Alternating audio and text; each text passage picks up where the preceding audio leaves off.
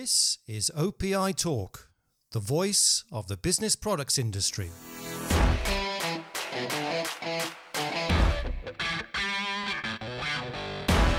Hello everybody and welcome to this episode of OPI Talk with me, Andy Braithwaite. And today I'm very pleased to welcome back to OPI Talk Robert Baldry.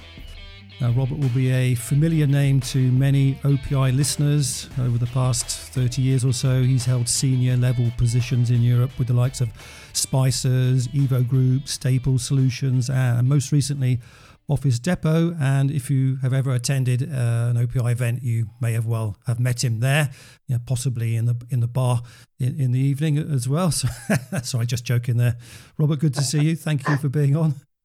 Yeah, thanks for the invite back again. I wanted to ask you back on now because this is actually our 50th official episode of OPI Talk, and you and I did the very first pilot episode back in July of 2020. So I thought it'd be a nice touch to have you back again on this 50th episode. So again, thanks for doing this.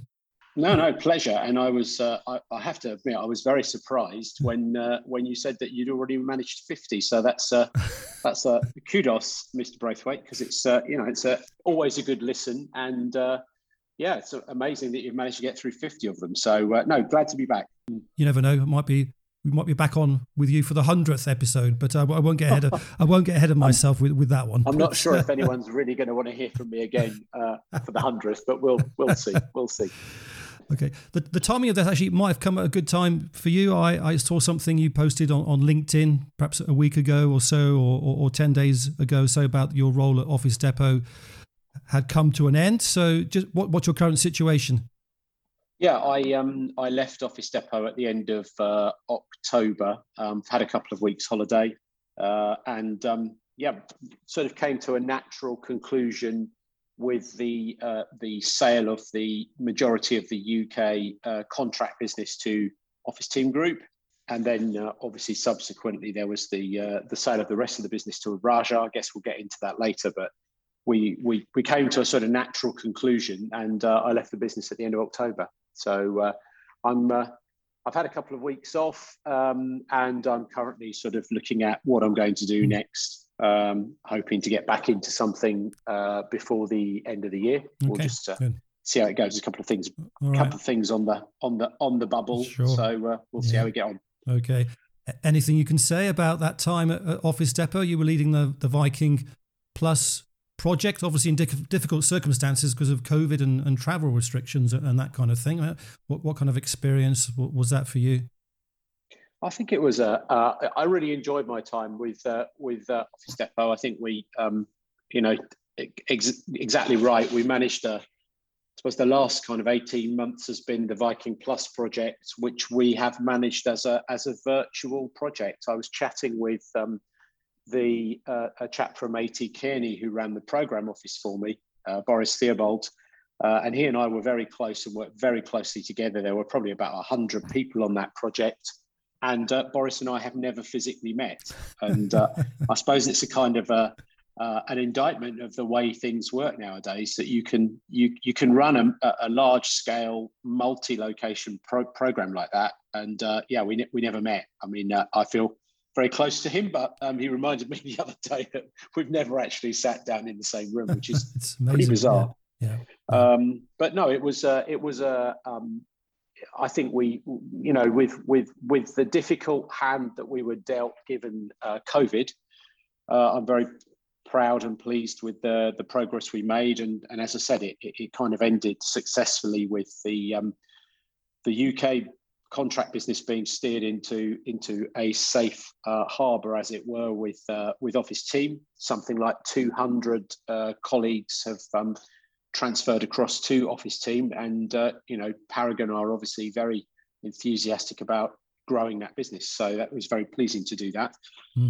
And then obviously I think that deal sort of paved the way for the Raja transaction, and therefore the overall business ends up with a good future as well. So I'm pleased it came to a nice conclusion. Yeah. You mentioned Raja a couple of times. I think that deal officially closed on the 1st of November. So literally, 2 or 3 days days ago. Yeah, that has brought an end to I wouldn't necessarily call it a saga or the journey of the private equity owned Office Depot Europe and the Staples Solutions businesses in Europe after they were bought at the start of 2017 by the private equity companies. So that's come to an end. Is that what does that mean for the face of the reseller channel in Europe?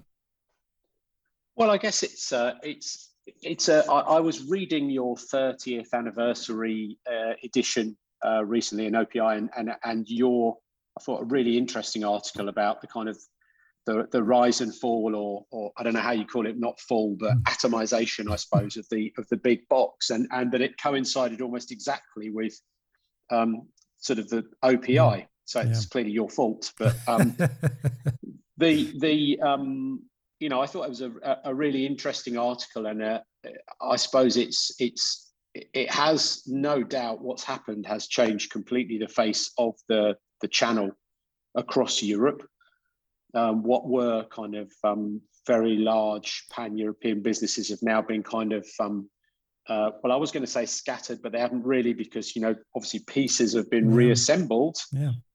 So I suppose that the dice have been recast, but if you'd said to me that that was going to happen and that we were going to see adjacent players like Raja Packaging or Paragon from the kind of printing and marketing world entering the space and really taking significant pieces, I would have been very surprised, I suppose, not very long ago. So I think it's kind of really interesting how things have come back, and I guess the other kind of interesting thing to remark is how a lot of the power is in French hands now with Lyrico, Raja, Bruno, I would guess to mention as well. Yeah.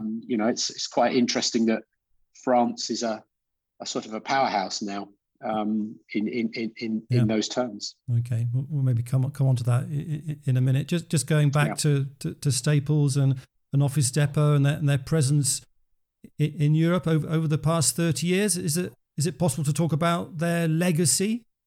I suppose I'm old enough to remember them arriving and the whole market kind of panicking as everyone realised that next day delivery was going to have to be a thing. There's no doubt that big box, as it was called, arriving in Europe had a fairly dramatic effect on service. I suppose the legacy of that is, however, that as we've seen, the sort of the decline in some of those traditional categories drive reduced demand, etc. Some of the service that was built in all those years ago and has remained has proved problematic for a number of, well, all of us really, I guess, in terms of how do you maintain that service when your top line's going backwards and you're working on thinner margins. So I suppose it was inevitable that we'd have to have a bit of a rethink about that, and some of those high levels of service are going to have to change and are changing. But I guess that's really, if you look at the change that they brought, they were behind a lot of the first consolidation wave, lots of acquisitions made. I think if I look at both of those organizations, and hindsight's a wonderful thing, but they never, from what I could see, from the two tours of duty I've done, first at Staples and then at Depot, one of the key things that they didn't do was really try to integrate those businesses properly, particularly from an IT perspective. And I think that probably were, those were the seeds that were sown a long time ago, not doing that, which perhaps led to some problems further down the line. That I think both businesses, had multiple tens, if not more than tens of ERP systems across Europe, and therefore weren't quite as joined up as perhaps you might have thought from the outside. Yeah, and that's now, I think from a cost point of view, led to both of the PE houses, Cerberus and Aurelius, looking at this and saying, well, how do we get these costs back to something more sensible? So I think probably that failure to deal with that and to really knit those acquisitions together way back when, really kind of sowed the seeds for what happened later. Okay, yeah. Were you surprised that, when we look at it, we can say those businesses, the Staples and Office Depot in Europe, have been sold off pretty successfully for the most part? No, not really surprised. I suppose I would have been more surprised if someone had turned up and bought the whole thing. I think the way it has been done has been, I would say, both. If you look at what's been done by both Staples and Depot, successfully negotiated a whole bunch of different tactical deals that have really kind of put the local businesses into the right hands. So I'd have been more surprised, I think, if someone had come along and taken the whole thing. Yeah. But I think the way it's ended up, we've sort of seen the players where they are most strong doing the deals, and have, you're seeing a lot of emerging players now strengthening their hands tactically by looking at which markets they can buy into, and then building out from there. So I think we're sort of entering a new wave now of, if you like, consolidation and growth with the new players, the likes of the Brunos and the Rajas and the PBSs. Right. Yeah. I was going to ask you whether you think there's going to be a pause in major consolidation now that those two large ones are out of the way, or whether it will continue. Oh, that's always it's a hard question to answer.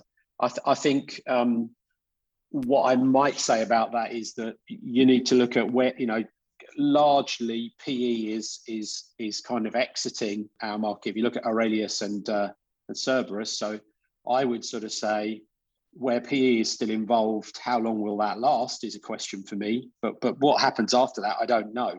I don't see any sort of major consolidation or diversification breakups out there at the moment. It's largely happened. Yeah. Another way of putting it is, do you think the balance of the reseller channel is as it should be at the moment when you look at the different markets and what's happened with those acquisitions over the past 18 months or so?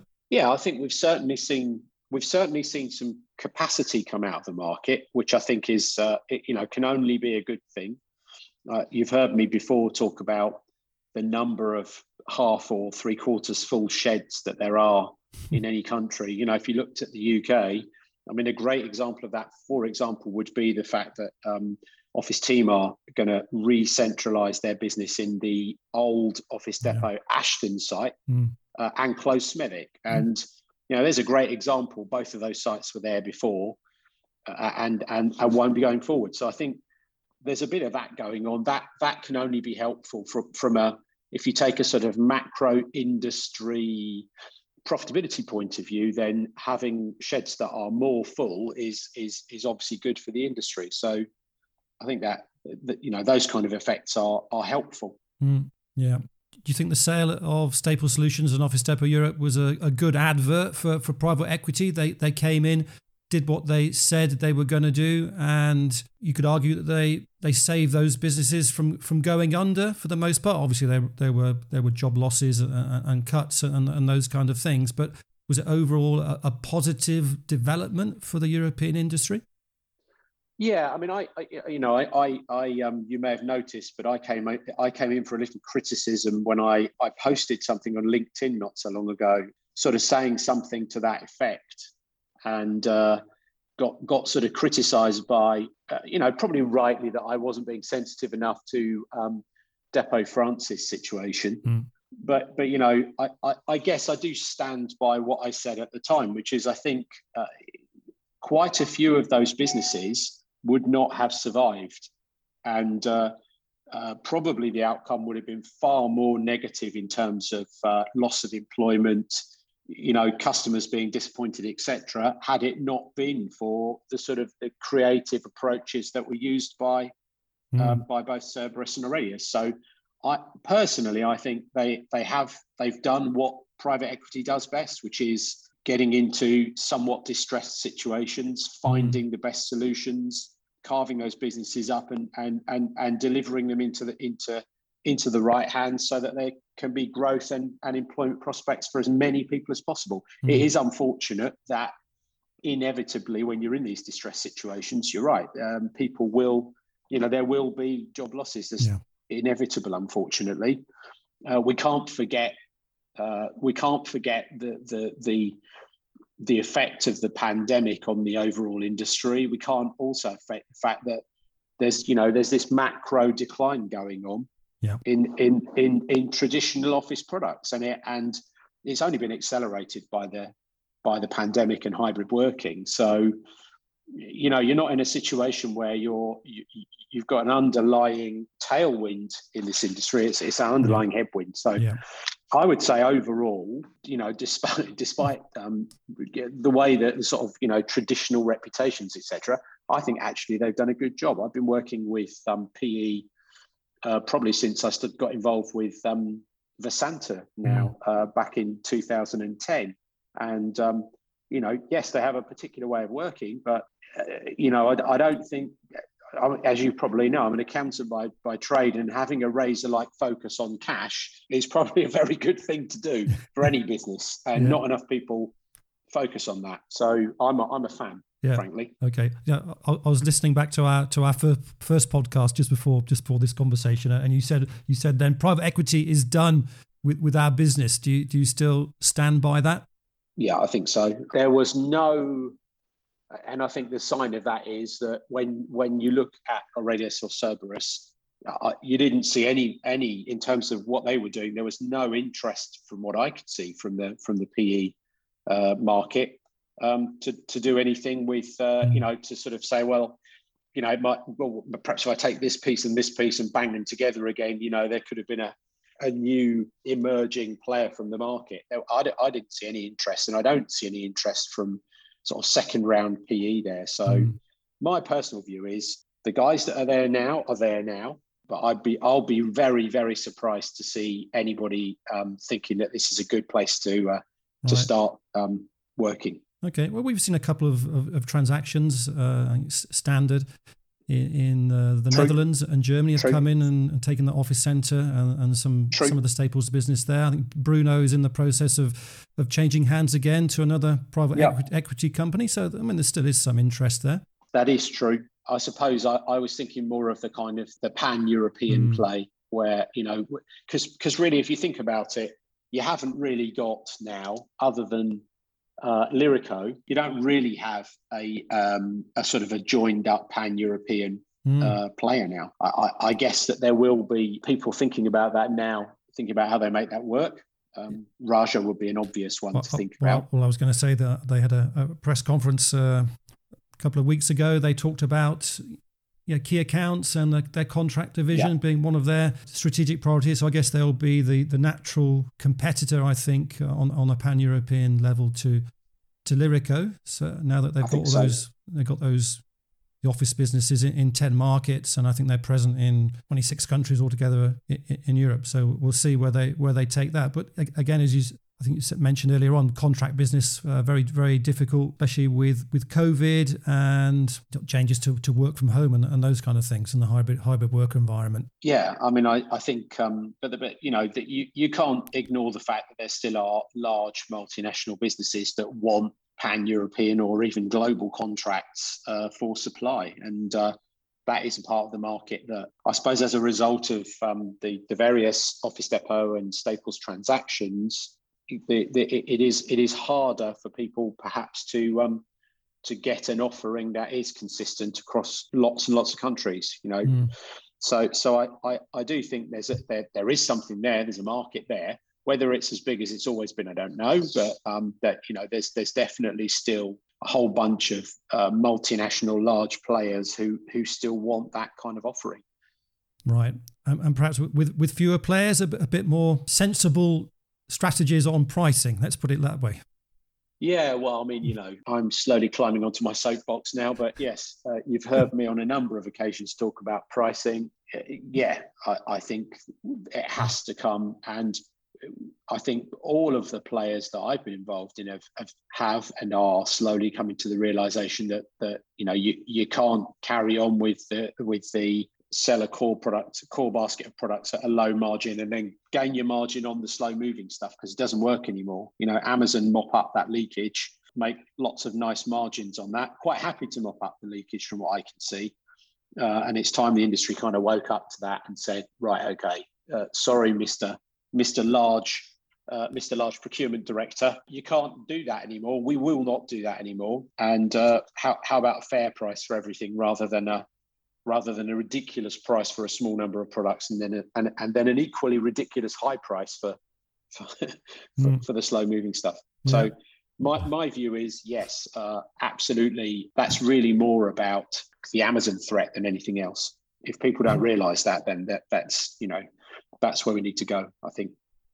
Yeah, I mean, how important is that leakage that goes to Amazon for those slow-moving products? And I was listening to Amazon Business Exchange conference in London. It was a virtual conference the other week. I mean, they got some large multinational corporations who speak on behalf of Amazon, and how Amazon is working with them to make ordering products easier and faster, and to cut out some of the manual processes and those kinds of things. So is that a threat to the traditional contract market? Absolutely. And I think it sort of brings us back full circle to what we discussed about, big box arriving in Europe. We've built over the years huge, complex kind of service models and pricing models as well, which, dare I say it, crazy kind of rebate structures and prebate structures and all sorts of stuff. You can have this price for this product on a Wednesday if it's raining in Blackpool, and then we try to get our IT systems to work with it, and along come Amazon, and they say, well, actually it's a very simple price structure, but hey, here's the good thing, there's a massive range and it's a fantastic service. And I think you can see that in B2C world, in why is everyone buying stuff from Amazon? Are they the cheapest? No, they're not. If you go on to Google Shopping, quite a lot of the time you can find the product cheaper somewhere else, right? But if you buy it from Amazon, it arrives when you ordered it. It isn't damaged. The website works really well, one-click ordering, etc. And I think that's, if you think about it, that's actually what people want. And whether they're sitting at home buying as consumers or they're sitting in the office as a B2B buyer, they want a simple transaction. A lot of the time, the stuff that we're selling it's interesting because it's not strategic until it isn't there. Right. So, you think about, I don't know, toilet rolls or coffee or, it's not strategic at all to these businesses until it's not there.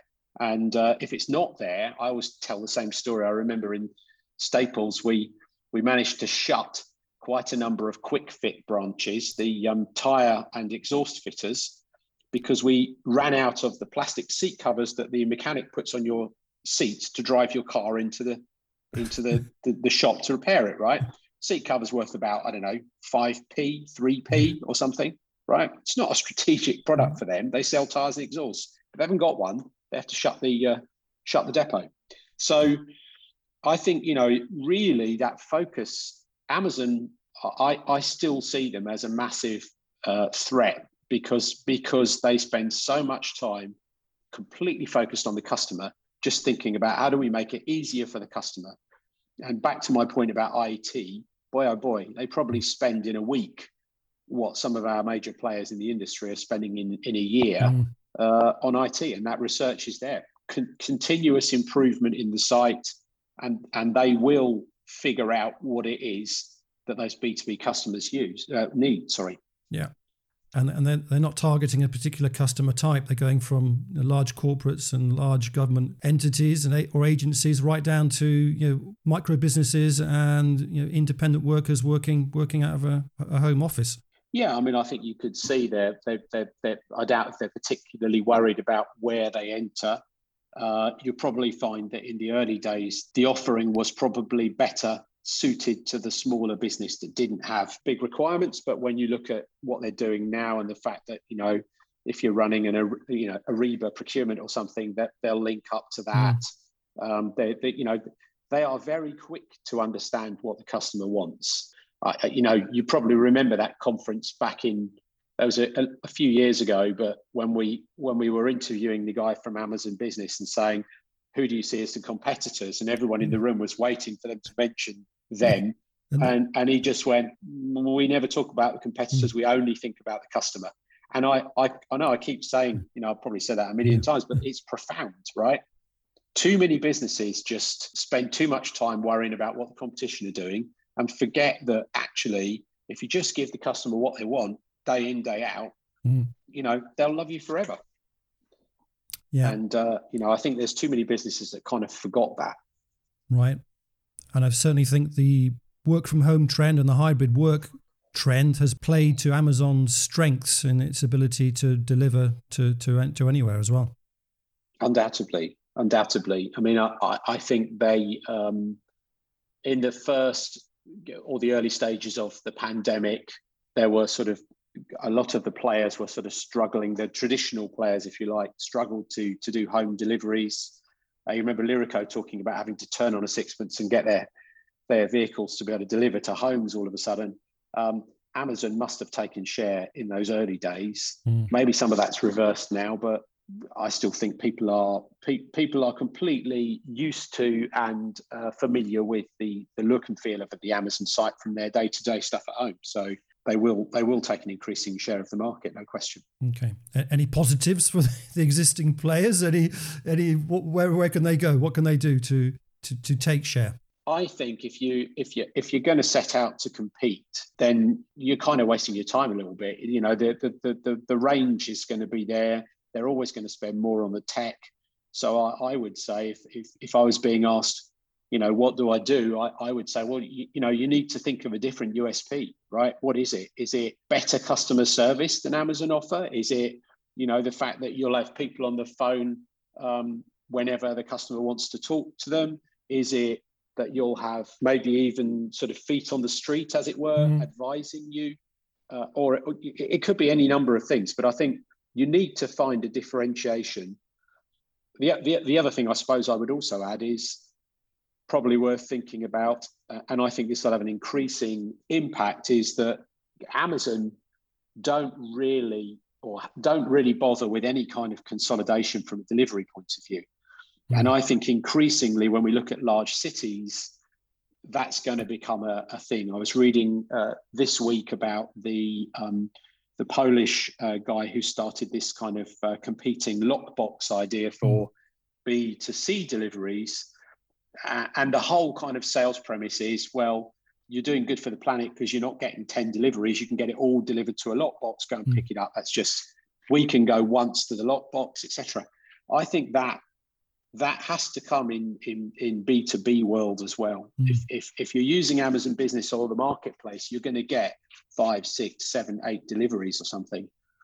So I think consolidation of deliveries has to be something that will come, whether that is the transport companies that set up hubs outside major conurbations and then take it all in one go, or someone has to nail that part of the offering as well, because I think increasingly business will start to realize that it's just not good for the environment to have 10 small white vans coming in with another order.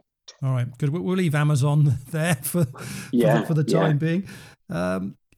We've got the OPI European Forum Online coming up on the 1st and 2nd of December, and you very kindly agreed to host a panel on that. That's going to be looking at the current inflationary environment, and that's another major concern or a major issue that a lot of people are talking about in terms of cost of goods inflation and inflation driven by the supply chain challenges. I was going to say, we haven't seen COVID before. There was no playbook for COVID 18 months ago. Inflation is nothing new. We've seen that before, but is this situation unprecedented or at least highly unusual?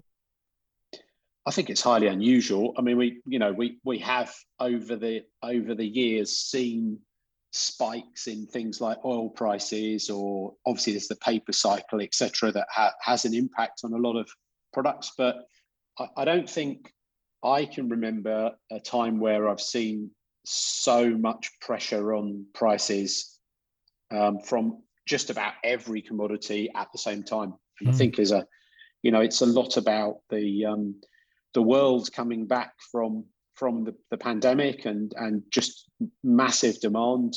You only have to look at other industries, examples of, look at the moment, cars.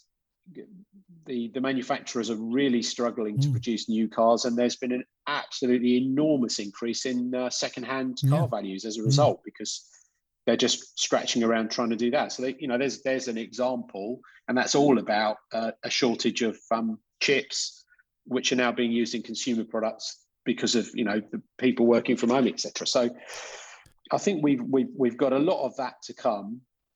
I suppose the question really is how do we get some of that? What are those effects? I think what we're going to cover in the panel is what's the kind of size that we're looking at there in terms of how big are these increases likely to be, and how do we? This is always a delicate subject, because I'm not talking about collusion, but how do we, if we as an industry, think about how we pass on some of these price increases to the consumer, because that's really what this is all about, right? And it's kind of that I think is going to be quite challenging to do in the coming months, because you are talking about, from what I can see, some really big increases. These are not 2s and 3%. Yeah. These are serious increases. Okay, great. Well, certainly looking forward to that panel, and looking forward to seeing you on the 1st and 2nd of December at the OPI European Forum online. Yeah, well, it's always a pleasure, always a good event, and I've seen the overall program, and it's looks like it's going to be another good discussion. Just a shame that we can't do it in person, but hopefully in 2022 we can start to get back to do that. As you mentioned earlier, I miss the physical bar, so I can drink at home, but it's a bit sad. It's not quite the same, is it? Not really. Although I did during lockdown have a few end of week beers with my team in Office Depot, which actually worked quite well on Teams. So I have tested that. All right. Good. Okay. Well, it's a little bit early for us to raise a glass to each other on the screen, but thank you for doing this, Robert. Appreciate that. And pleasure. Always a pleasure. Good luck in your whatever your new direction or your new ventures prove to be, and I look forward to seeing you at least online at the European Forum. Thanks, Andy. Thanks very much, and thanks for inviting me again. Pleasure. Brilliant. Thanks, Robert. Take care. Bye. Thanks. Bye-bye. If you have got this far, then thank you for listening to this episode of OPI Talk. Please check out our website, opi.net, for news, interviews, analysis, and much more from the business products world. We've also got a great app that you can download from the App Store or Google Play. Just search for OPI Magazine. And we hope you will join us again soon for another episode of OPI Talk.